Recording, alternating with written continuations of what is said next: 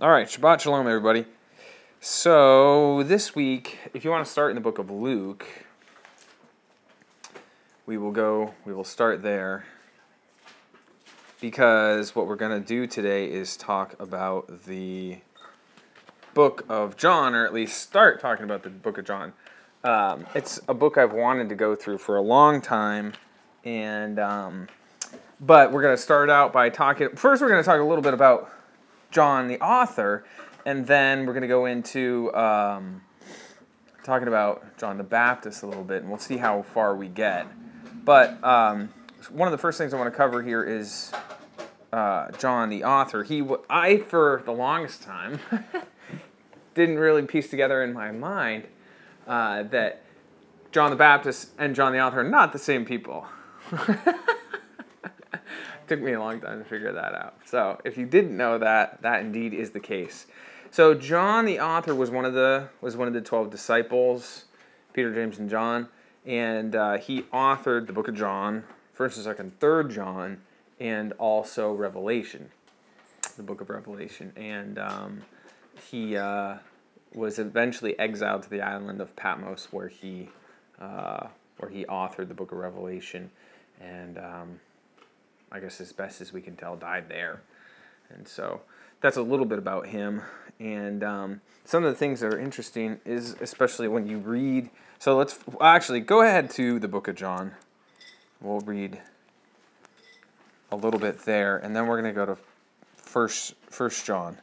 And I want to kind of draw out some of the similar correlations of his writing style that you see, and how you see the flow of thought processes that are just so rich and contain so much in those statements that is very contextual to having a complete understanding of the Word of God, and an understanding of the Word of God that is whole, coherent, and applicable for whoever's reading it. You know, it's not just fancy bumper sticker slogans that are said there just for fun. They have pertinent meaning that is very important. So first chapter in the book of John, verse 1. In the beginning was the Word, and the Word was with God, and the Word was God. The same was in the beginning with God. All things were made by him, and without him was not anything made that was made. In him was life, and that life was the light of men. And the light shineth in the darkness, and the darkness comprehendeth it not. There was a man sent from God, whose name was John. The same came for a witness, to bear witness of the light, that all men through him might believe. He was not that light, but was sent to bear witness of that light. That was the true light, which lighteth every man that cometh into the world. He was in the world, and the world was made by him, and the world knew him not. He came unto his own, and his own received him not. But as many as received him, to them gave he the power to become the sons of God, even to them that believe on his name, which were born not of blood, nor of the will of the flesh, nor of the will of man, but of God. And the Word was made flesh, and dwelt among us, and we beheld his glory, the glory as of the only begotten of the Father, full of grace and truth. John bare witness of him, and cried, saying, This was he of whom I spake. He that cometh after me is preferred before me, for he was before me, and his fullness have all we received, and grace for grace. For the law was given by Moses, but grace and truth came by Yeshua Messiah. No man hath seen God at any time. Only the begotten Son, which is in the bosom of the Father, he hath declared him. And this is the record of John, when the Jews sent priests and Levites from Jerusalem to ask him, Who art thou? And he confessed and denied not, but confessed, I am not the Messiah. So we'll stop there. So there's a whole lot going on in there, and eventually we're going to get into all of that and go kind of piece by piece through a lot of these different statements and what he's talking about and he means. But first I kind of want to cover who John the Baptist was and how he came about and his parents, and that's why we're eventually going to go to Luke. So, but first go to 1 John, the book of John.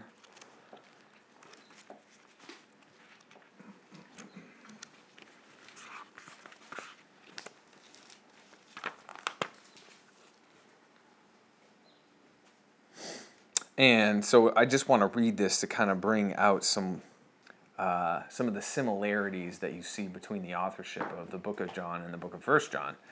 That same concepts he kind of talks about. So, chapter 1.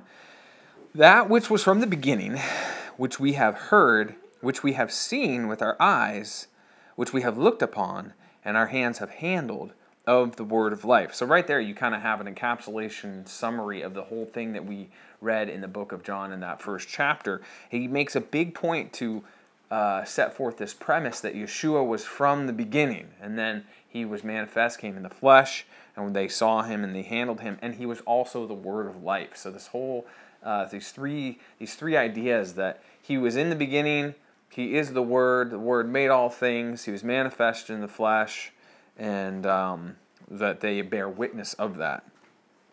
2, for the life was manifested, and we have seen it, and bear witness, and showed unto you that eternal life which was with the Father, and was manifested unto us. That which we have seen and heard declare we unto you, that ye also may have fellowship with us. And truly our fellowship is with the Father, and with his Son, Yeshua Messiah. And these things write we unto you, that your joy may be full. This then is the message which we have heard of him, and declared unto you, that God is light, and in him is no darkness of all. If we say we have fellowship with him, and walk in darkness, we lie, and do not the truth. But if we walk in the light, as he is in the light, we have fellowship one with another. And the blood of Yeshua Messiah, his Son, cleansed us from all sin. If we say that we have no sin, we deceive ourselves, and the truth is not in us. If we confess our sin, he is faithful and just to forgive us our sins and to cleanse us from all unrighteousness. And if we say we have not sinned, we make him a liar, and his word is not in us. So you can see the correlation of all these terms: the light, the word, the beginning, truth, being in us, through us being in him.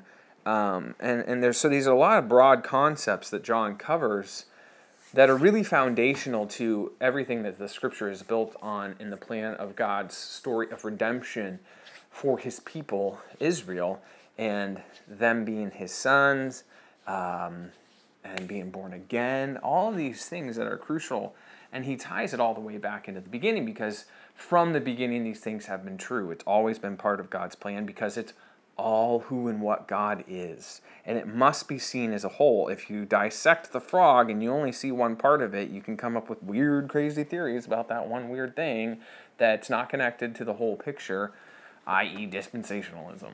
And so you come up with errant theories, or rejecting the Messiah, you don't get the full picture of what the whole of the Torah and the Old Testament is pointing towards. We have one book, we have one scriptures, we have one body, one God, one Messiah, one salvation, and because God is not duplicitous, He is one. Shema Israel. Lord our God is one. So that's a little bit on the background of just a teeny little snippet of John, the author, who was one of the disciples. And so now let's go to Luke, because I want to start here and I want to talk about John the Baptist. Who is he? What did he do? Why did he do it? Blah, blah, blah. What I want to look at is how John was born, who he was, and his task, because this all plays into the questions that the Pharisees asked him. So John was a priest. He was a descendant of Aaron. So he was an Aaronic priest. So to give a little bit of framework to that, so there are priests and there are Levites. So Aaron and his family and all the Levites descend from the tribe of Levi, and so did Moses. But the high priesthood, those which did the service in the temple proper, not necessarily the sacrifices, only they did some specific sacrifices, but particularly like the incense and the menorah, and obviously the day of Yom Kippur, going into the Holy of Holies.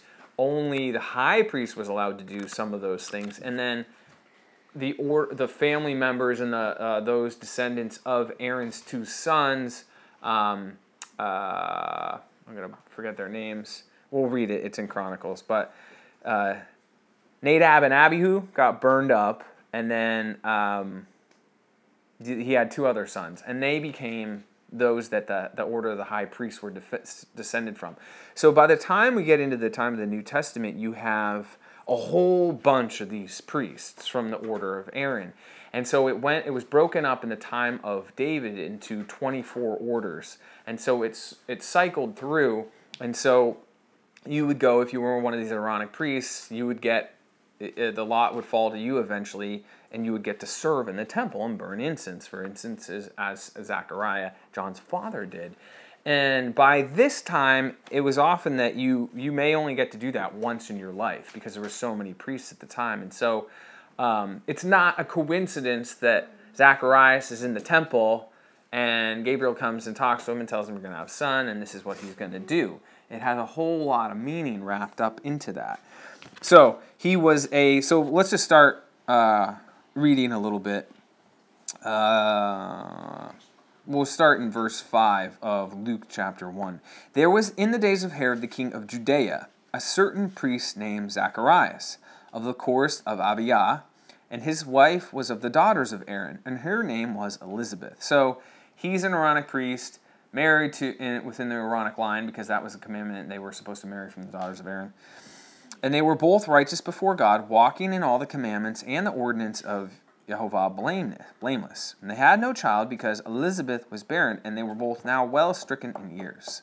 So, and it came to pass, verse 8, that while he executed the priest's office before God in the order of his course, according to the custom of the priest's office, his lot was to burn incense when he went into the temple of Jehovah. And the whole multitude of the people were praying without at the time of the incense. It was standard practice. And you'll read in Rabbinic Judaism such that the times of prayer was when the incense were offered up. And that's, again, that's not without coincidence because like you read in Revelation, the prayers of the saints are likened unto incense. These are the prayers of the saints. And so our prayers are an offering of incense up unto God. And so at the time of the incense burning in the temple, people would be outside praying. Oftentimes they'd pray psalms or directly from their heart. So there was this priest named Zacharias of the course of Abijah. If we go to 1 Chronicles 24:10, we can see where that is.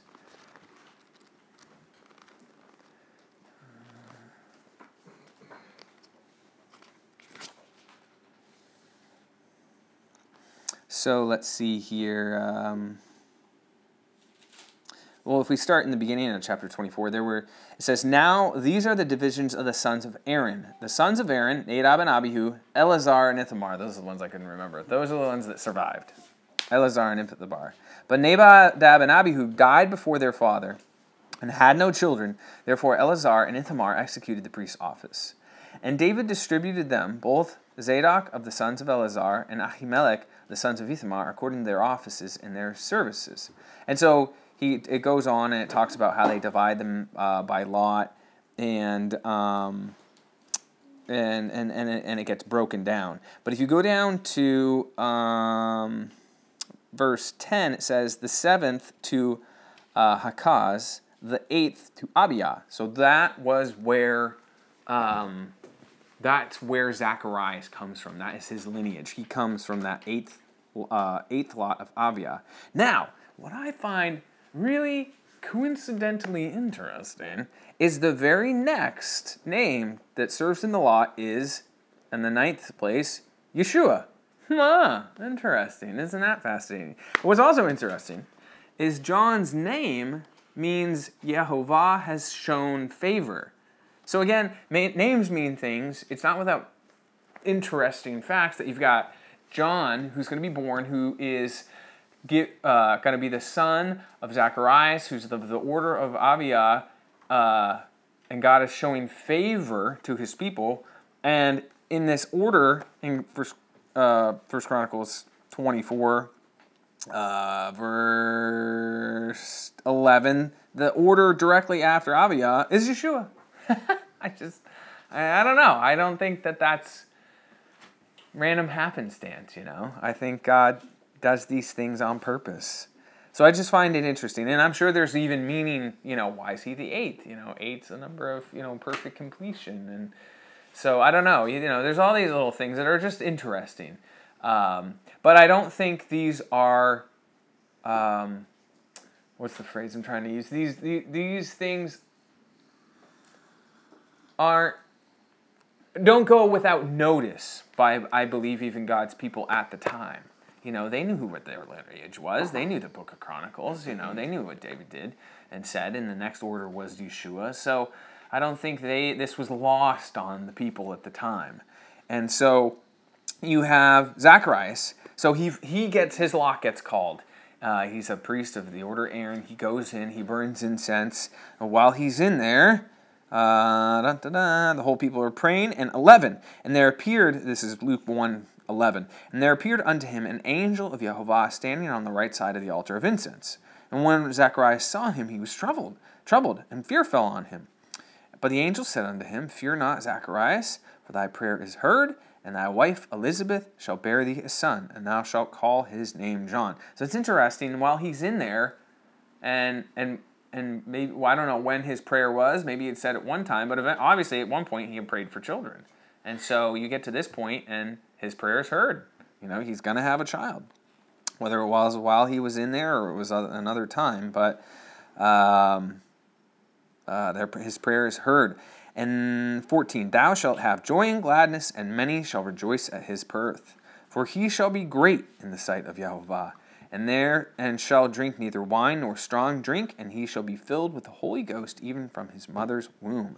And many of the children of Israel shall he turn to Jehovah their God. So he's going to be a Nazarite from birth. There's only a couple other people in the Bible that are Nazarites from birth, Samson being one, and Samuel being another. And I find it interesting that Samuel, being a Nazarite from birth and being dedicated unto God and serving in a priestly way, John's going to fall right into that same lot. So here he is, an Aaronic priest, and he's going to be set forth with a particular task, and that's why he has this Nazarite separation. It's really what there's a whole lot that you can learn from looking into the Nazarite vows. But basically, it's choosing to set yourself apart to God for a specific purpose, and so you separate from yourself those things which dull the sharpness of your mind, essentially, and so you have perfect focus on God and the task that you are dedicating yourself to as a Nazarite. So he's going to be filled with the Holy Ghost, even from his mother's womb, and the children of Israel shall he turn to Jehovah their God. So it's important to realize at this time that Israel was a disaster. And this is somewhat unrelated, but I want to mention it anyway. So Israel, as a sovereign nation, had not had complete control of themselves until before the Babylonian exile.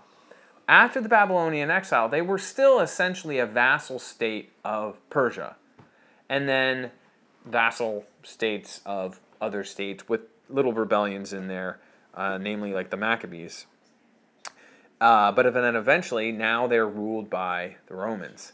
And so what's so fascinating to me today is that now, since 1948, Israel is back in the land, some of them anyway, the Jews, as a sovereign nation under their own control. Whether or not it's good, secular, obviously.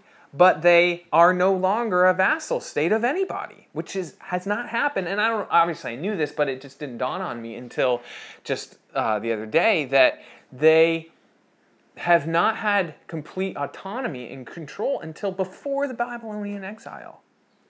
Yeah, that's a long time. But really so cool that it's like, if any naysayers would look at Israel and say, oh, well, whatever, just another country. It's like, no, here they are now back in the land after thousands of years with complete autonomy. I mean, it's just a huge prophetic thing. Yes, you and Beck. So, and what's interesting too is, I don't know if you remember when I preached that sermon on Song of Solomon, and I quoted Harry Ironside. Yeah. Anyway, so, and from his time frame, he was one of the very few that boldly proclaimed that Israel would be back in the land, because at that time in Christianity, there was a massive misunderstanding or thinking that Israel was ever going to get back in their land. And so people like Ironside took big hits over preaching that the Word of God says they will, everything that you just said. That they'll be back in the land. But now we take it for granted. Right. But that was a battleground back then. Well, exactly. So if you're listening to this, to recap, my dad was saying, Henry Ironside was saying that Israel will be back in the land. And that a lot of people hadn't thought they were going to be back in the land. Exactly. And that was my exact thought process. We just take for granted that Israel is back in the land. It's huge. It is humongously huge, and the fact that we basically wink and nod at it and throw some money at them and then go about our lives in the exile, to me just goes to show the decrepit, debauched, morally bankrupt state of Christianity and God's people. And Judaism. I mean, what the H-E-double toothpicks are you doing if you're a Jew still in the diaspora? You know, give me a break. So, I don't know. Anyways, that's just added value. No, you ought to read that quote. And so I think that is very fascinating. So, trying to get back into this here. So he's going to be a Nazarite. He's going to be filled with the Holy Ghost, and he shall turn Israel to their God. So that's what I wanted to say. Is that what I also want us to see is that Israel at the time, especially within the land, was just a mess. Was just a complete mess. You had a mixing, mashing. Picture America today. You know, there is the Jews, Israelites, but there's a whole bunch of sects even at that point. I mean, eventually the sect of the Nazarenes was called just a sect of Judaism, those followers of Yeshua. And so there were all these different sects, and they were not keeping the Torah. They were not serving God. Those that were running the temple the Sadducees were corrupt, and it was a government commingling with the Roman government at the time. It was corrupt with the exchange rates that they had inflicted on the people. You had to buy their animals. You couldn't just sacrifice your own animal. You couldn't even offer your own money. You had to exchange it. And so it was like a modern day stock market, but except it extorted money from the people. And so the rulers of the day were living off the fat of the people, exploiting them. And that's why Yeshua went in, ripping mad and turning over the tables and saying, "You've turned my house into a den of thieves, and it's supposed to be a house of prayer for all peoples." So you have John the Baptist coming, who is a priest. That's really important. He is, what do priests do? They mediate between the people and God, right? And his name even means Yehovah has shown favor. And Yeshua is coming. The Messiah is coming. So he's preparing the people and preparing the way in what?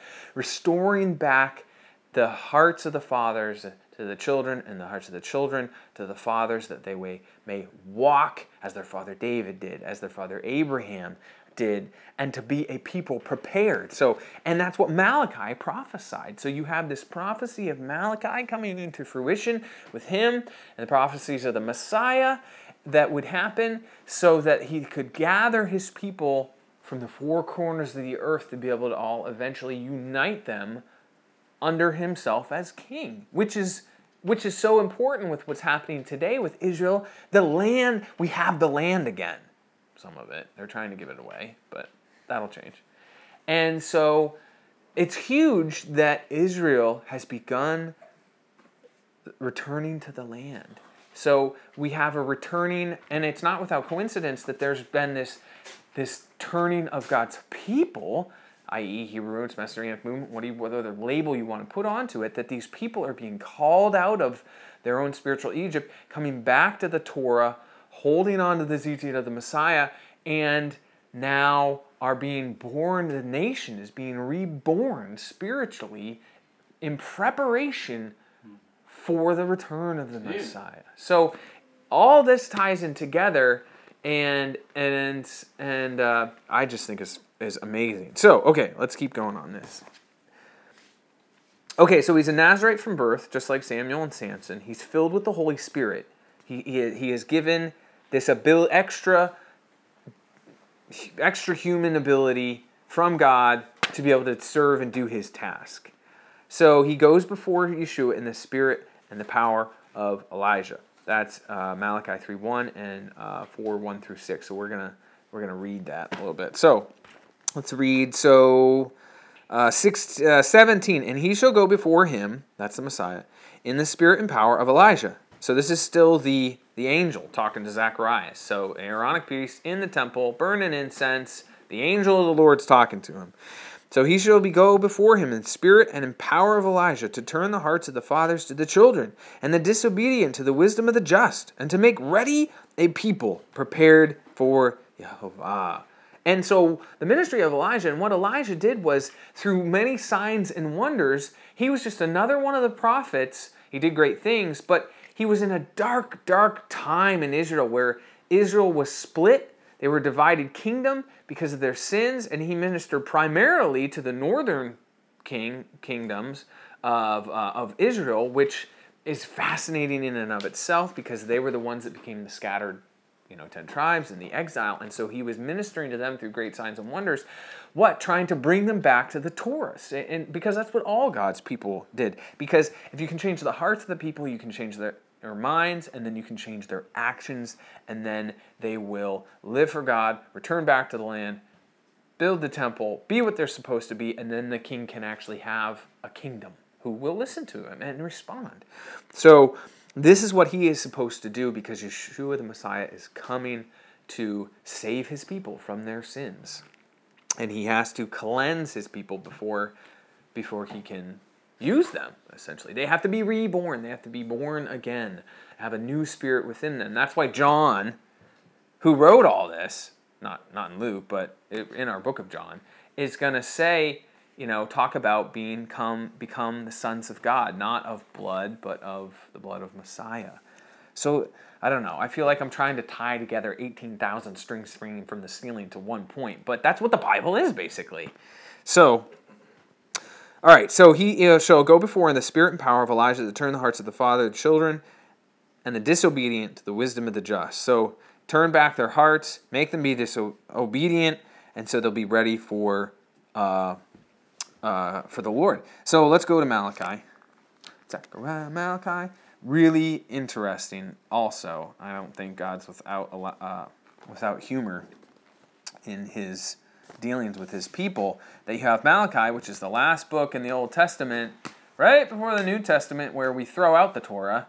And one of the last things he's going to say in verse 4 of chapter 4, it says, "Remember the Torah of Moses, my servant, which I commanded unto him in Horeb for all Israel, with the statutes and judgments." Then the next verse, "Behold, I will send you Elijah the prophet before the coming and great and dreadful day of Yehovah, and he shall turn the heart of the fathers to the children, and the heart of the children to their fathers, lest I come and smite the earth with a curse." So this idea, again, of this connection with the obedience of God's people and what happens in the physical world around us, they are integrally connected to our collective obedience or our collective disobedience. And so he implores the people to keep the Torah of Moses, his servant. He's calling them back, and that's what the ministry of Elijah was all about. And if we go back into chapter 3, it says in verse 1, "Behold, I will send my messenger, and he shall prepare the way before me. And Yehovah, whom you seek, shall suddenly come to his temple, even the messenger of the covenant, whom ye delight in. Behold, he shall come, saith Yehovah of hosts." So this messenger, which Yeshua said is John the Baptist, if you can receive it, has come. And so, that's what's going on now. And the implication and the imploring is to turn the hearts of the children back to the fathers, and the hearts of the children to the fathers, to keep the Torah of Moses. And so he was to make ready a people prepared for Yehovah. And I basically said all I wanted to say about that. So that's kind of it in a nutshell for our introduction to the book of John, talking about John the author, who wrote the book of John, 1st, 2nd, 3rd John, and the book of Revelation, and then John the Baptist, Yochanan, the immerser, I always forget his name, Yehovah has shown favor, and how he, whereas we're going to read, he lived in the wilderness, and he which I think is, he lived in the wilderness, immersing people, saying repent. And at the time, those who were living in the land, you went to the temple to be immersed before you went up. But he went outside, and I believe calling the people back to the remembrance of what we're always called back to, which is the Exodus, where God leads them out of the city, takes them to the wilderness, where they are given the Torah, they are immersed, washed in the Red Sea, immersed, changed from their old nature and ways, born back unto God as something, a new creation that will serve him and do his word. And so John, I believe, was doing this, again, to prepare a people for him. And his message was, repent, for the kingdom of heaven is at hand. And it's the same message for today. We need to repent, turn back from our ways, realize we are living in incredible times where Israel, for the first time since the Babylonian exile, stands as an autonomous nation unto itself in their own land. I mean, it's humongous. And that's basically lost on us. And we say, well, that's good for them over there, those Jews. Forgetting that those of us who are followers of Yeshua the Messiah are grafted into Israel and are inheritors of the blessing and the curses of the covenant along with them. And we need to recognize our place in the kingdom. Repent, turn back, live, and be a people prepared for the coming of the Messiah in our hearts, in our minds, in our bodies, in our lives, in our families. We can't be milquetoast, lackadaisical wimps, floating along, not thinking about anything, just living for the day anymore. This stuff has to start to permeate into the fabric of the culture of our lives and our families, that we can start to birth this nation again. And so, we're seeing the beginnings of it, and a little bit beyond the beginnings, since really the early 1900s, when all this was starting to go on. And so I just pray that God will continue to work in the lives of his people. So there's your introduction, and stay tuned for the next episodes. Let's pray. Heavenly Father God, I thank you for this day, for your word, for the ministry of John the Baptist, for the writings of John the Apostle, and how you preserve and sustain your word for us for all generations, and how you are preparing us as your people for you and for your coming, that we may be a kingdom ready for you to serve and obey and be a light and do what's right. So I just pray that you would continue that work in us and return quickly. In Yeshua's name I pray. Amen. I want more. So do you believe that there will be someone like Elisha that comes before the end?